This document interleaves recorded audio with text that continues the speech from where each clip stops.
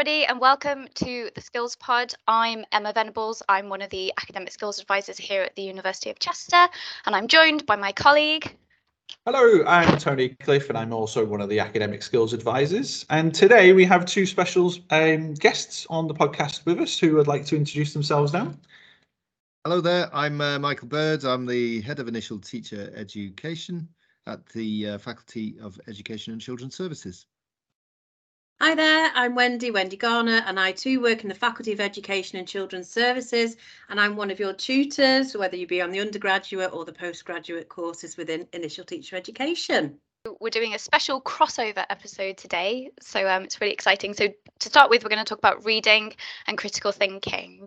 And Wendy and Mike, I don't know if you want to say a little bit about what the issues or struggles that your students might be having with these skills, just to kind of make it a bit more meaningful for them.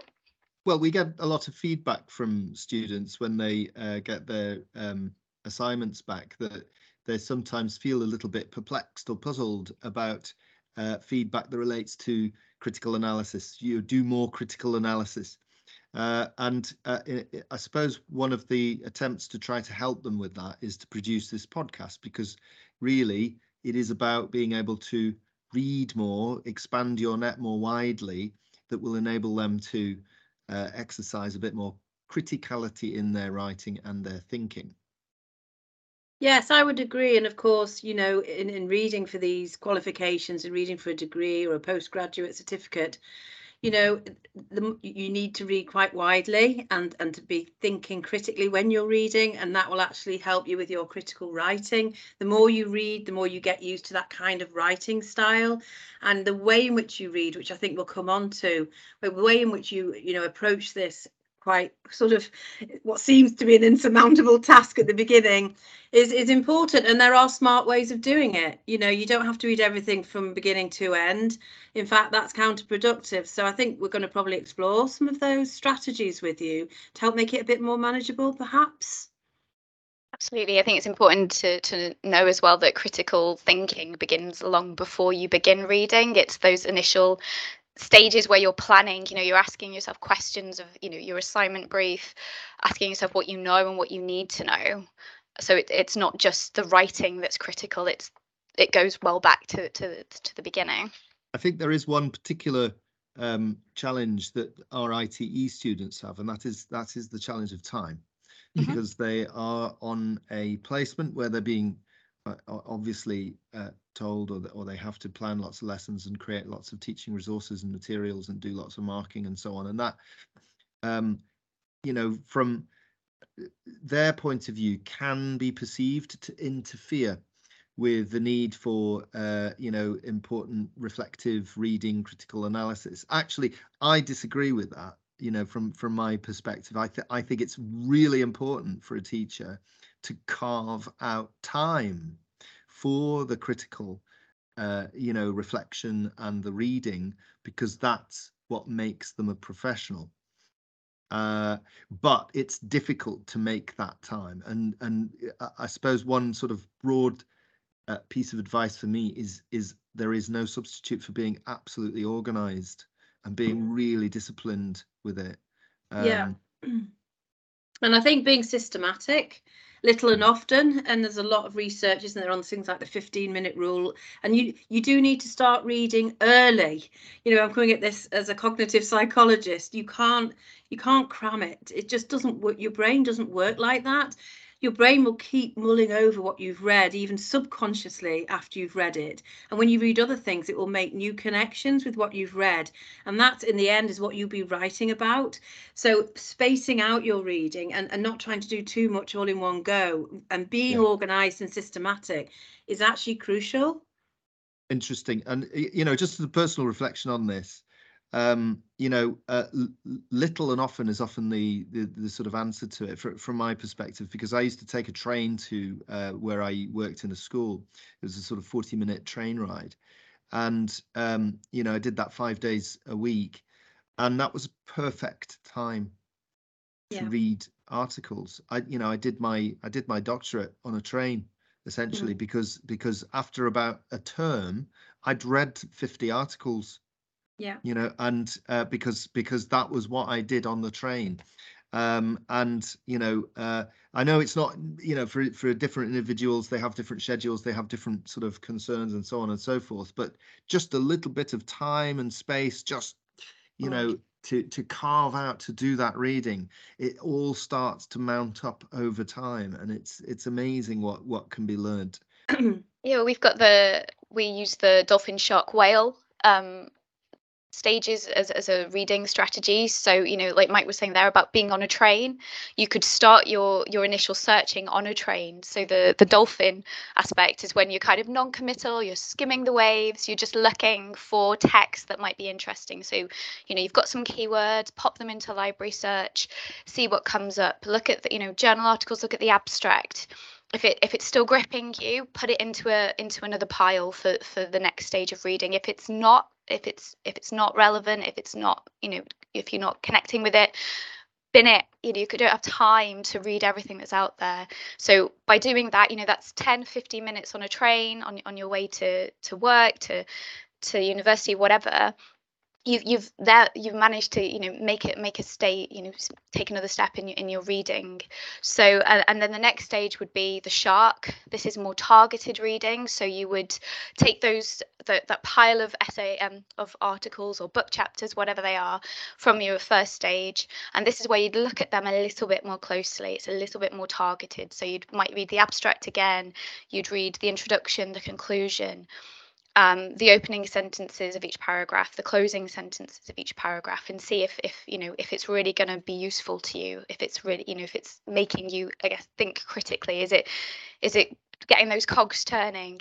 If the answer is yes, great, next pile, put it into the, and that could be a folder on your computer where you're downloading the articles and keeping them. If it's not, again, bin it. You haven't got time to engage with everything, and especially things that aren't going to be useful. And then the final stage of reading is the deep stage of reading, and this is the whale phase. And this is where you might take a reading template and you would read that art, say for example a journal article, you would read that quite deeply, very closely. You'd be critically engaging with it at every stage. And Wendy, you said that you quite like a reading template, so I don't know if you want to share your experience of a template. It's a bit like Mike, a busy teacher, then was appointed as a lecturer, and then I had my son. So I had a thesis to complete for my master's, and so I completed that in the afternoons when he was asleep. And so for that hour and a half, and I generated at that time my own, what I call the reading template, to prove to myself that I'd read it. But actually it was, I show the students this box piled full of these articles with an appended reading template, and I'd made sure I'd remembered the key points, and I'd written the full bibliographic reference, and if there was a direct quote, I shoved that in. And you know what, that was the basis for my thesis, and I did well with that thesis despite writing it in a sort of what seemed to be a piecemeal way, but actually was very effective.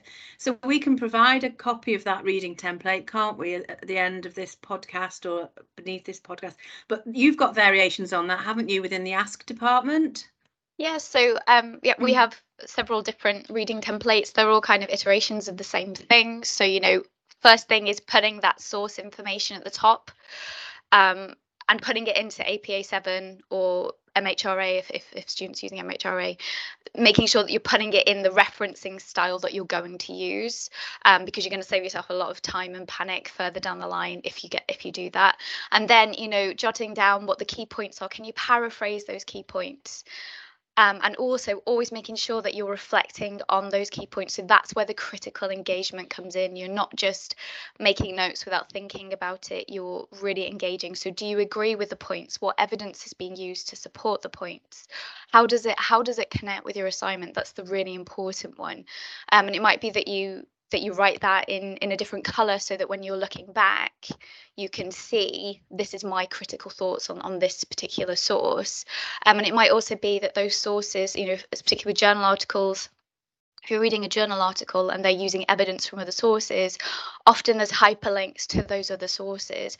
So you don't even have to spend more time searching, it's right there, just click on it and you go to it. So, it's having those strategies, things like note-taking templates, so you're critically thinking, but also making it easier on yourself and, following the bread trails. We always say that no academic source is an island. They're all connected. They're all in conversation with each other. So using those connections to kind of further your reading and making sure that you're critically engaging at all stages. I think one of the most important parts of those reading templates, particularly from our team, at the end we have a summary where can you summarize that article, and not only is that really beneficial for you to clarify your own learning in terms of have I actually understood that, but actually that paraphrase point that you're making can then go directly into your writing. So I think a lot of students, when we come back to this idea of time, so for me, I'm a very slow reader, always have been. And, when you are doing these degrees, you have to make sure that, I'm sure some people listening to this podcast have got to the end of a academic journal article and have realized actually that's been pretty useless for what I'm looking at.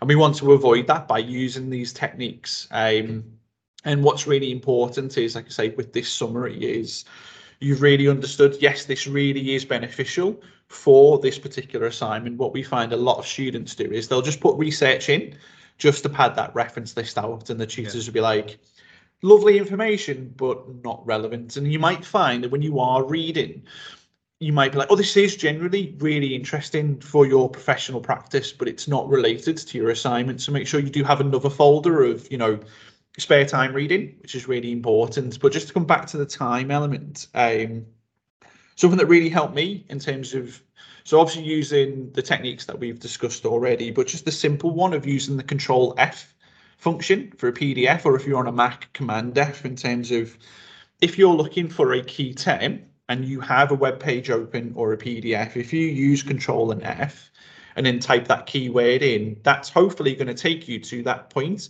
in that particular paper where that key term comes up. If you type that in there and nothing is returned, then it's unlikely that key point is in that paper, so you might not necessarily need to read it. And that's something that's really helped me. Having a discussion with a student the other day when we were chatting about reading, in fact, and they said to me that online, some journal articles now will read it to you. There's an option for it. So they said when they're doing their shopping, which is 30 minutes out of their day, they will have a listen to some particular journal articles that are out there, which I found was quite nice. And they also said as well is that because they do have kids, and similar to you, when you're finding time to kind of fit that in, they said when they were making the tea and they had stuff in the oven, so it's 20 minutes, stuff was in the oven ready to go, they would use that protective time in the kitchen to get some reading done, which I thought was a nice kind of way of just maximizing that time. But definitely the Control F function is something certainly worth it, and it certainly saved me a lot of time. So I've got another thing that I know our students tend to find quite challenging, is that there's the mechanics of reading and understanding a journal article or a chapter, which is one thing, and all of the students I think are able to do that. They're certainly able to distinguish texts that aren't going to be very useful or that are unintelligible from those that would be useful and they can get their heads around. But how do you account for, or how can we help students move from simply being able to decode a text or sort of understand it in a sort of very sort of practical way to actually being able to interrogate and actually being able to question some of the things that the article, because I find that students can sometimes be put into a position where they feel intimidated, or that they're sort of not, they don't feel brave enough or courageous enough, or that they defer too much to the expertise of the authors or the researchers. How can we help them jump to that next level? Well, for me, my question to all of you is, and this will make sense why I've asked this, is who do you think in society is the most critical? I know the answer, so I'm not going to say. Yeah, you know this one. So yeah, Mike and Wendy, who do you think is the most? What do you mean by critical? critical? Critical as in fundamental, or critical as in the one who casts doubt on skeptical, or what? Yeah, that criticality in terms of, you know, asking the why question, interrogating information. Who do you think is the most critical? You know, I would hope academics would figure quite highly in that. I would suspect probably parliamentarians might do. You know, politicians possibly to some extent, in a really superficial way, journalists, and other authors and writers. I would presume that kind of field of activity, artists maybe as well, script writers, musicians. So for me, I often say that toddlers are the most critical. Okay. And the reason is because they never stop asking the why question, and they're never happy with the information. So we often say to students, all the things you said there, Michael, that's what students come up with. That's good. Yeah. And then we say, you want to really regress back to being an academic toddler. Always never be satisfied with that information. Yeah. And then once you get into that mindset of realizing that not everything out there is true, you know, just because it's a journal article does not necessarily mean it's true. Treat everything as if it's not true. Always ask that why question. And that simple but why question, then if you're constantly in that mindset, you're going to start to become critical. So we often say to students, come back to that why question, the how question, the what if, the so what questions. Those couple of easy questions can then open up such a broad range of discussion for students in terms of their criticality. And so the good reading templates have that within it, embedded within it as well. And I was going to say the individual, but really we have that taken away from us as we grow older, really, that sort of toddler capacity to question everything. But the reading templates can certainly, students seem to think that can help to remind them to do all these things we're talking about while they practice becoming good critical readers. I mean, how do we get rid of the full stop though? And you know, so for example, I mean, because I really like that analogy of an academic toddler. I think that's really helpful. But what happens when you keep exercising that right to ask questions? Why? So what? Is often silence and nothing, and maybe a little bit of emotional frustration, because we just got to move on from this, and I've got to do something, and the deadline's in 2 weeks. So how do we fill the silence in answer to those questions? So with that one, Michael, it's something that we tell students. We come back to this idea of a paragraph being around about 200 to 250 words, and every paragraph discusses one idea or one related point. So as a general rule, if tutors are not giving students particular word counts for particular sections, we say to students that 10% of your word count should be dedicated to introduction, 10% should also be dedicated to your conclusion. So if we had a 2,000 word assignment, that's effectively 400 words gone. So we're left with 1,600 words. If we divide that by 200 or 250, that leaves us between 6 and 8 paragraphs. So that means we've got to make 6 to 8 points effectively to answer that question. So when we, in our planning, when we have those 6 to 8 points out, when we are doing our reading and we start to populate that under that paragraph with our bullet points, we have that really nice check of, okay, well, I'm at 200 words now. So my points should have been made at this point now. So my 200, so now I can tick that off and I can move on to the next point. So that does stop students then, I say, dedicating so much time to one point. It's a really nice check off point of all that extra information is lovely, but I've answered the point now, I've answered the question, I've got to move on because we've got that in our plan and we can tick that off as we go through. So using the words per paragraph is a really nice way to stop students going into this endless, where do I stop? Because you're right, you know, there's so much information out there, you could read forever about a single point. So it's a really nice way to jump off. Next podcast is on paragraphing and structure, where we'll be joined by Wendy and Mike again. So thanks very much for joining us, and we'll see you in the next episode, or speak to you in the next episode. Well, thank you, everybody. Bye-bye. Bye. Bye. Bye.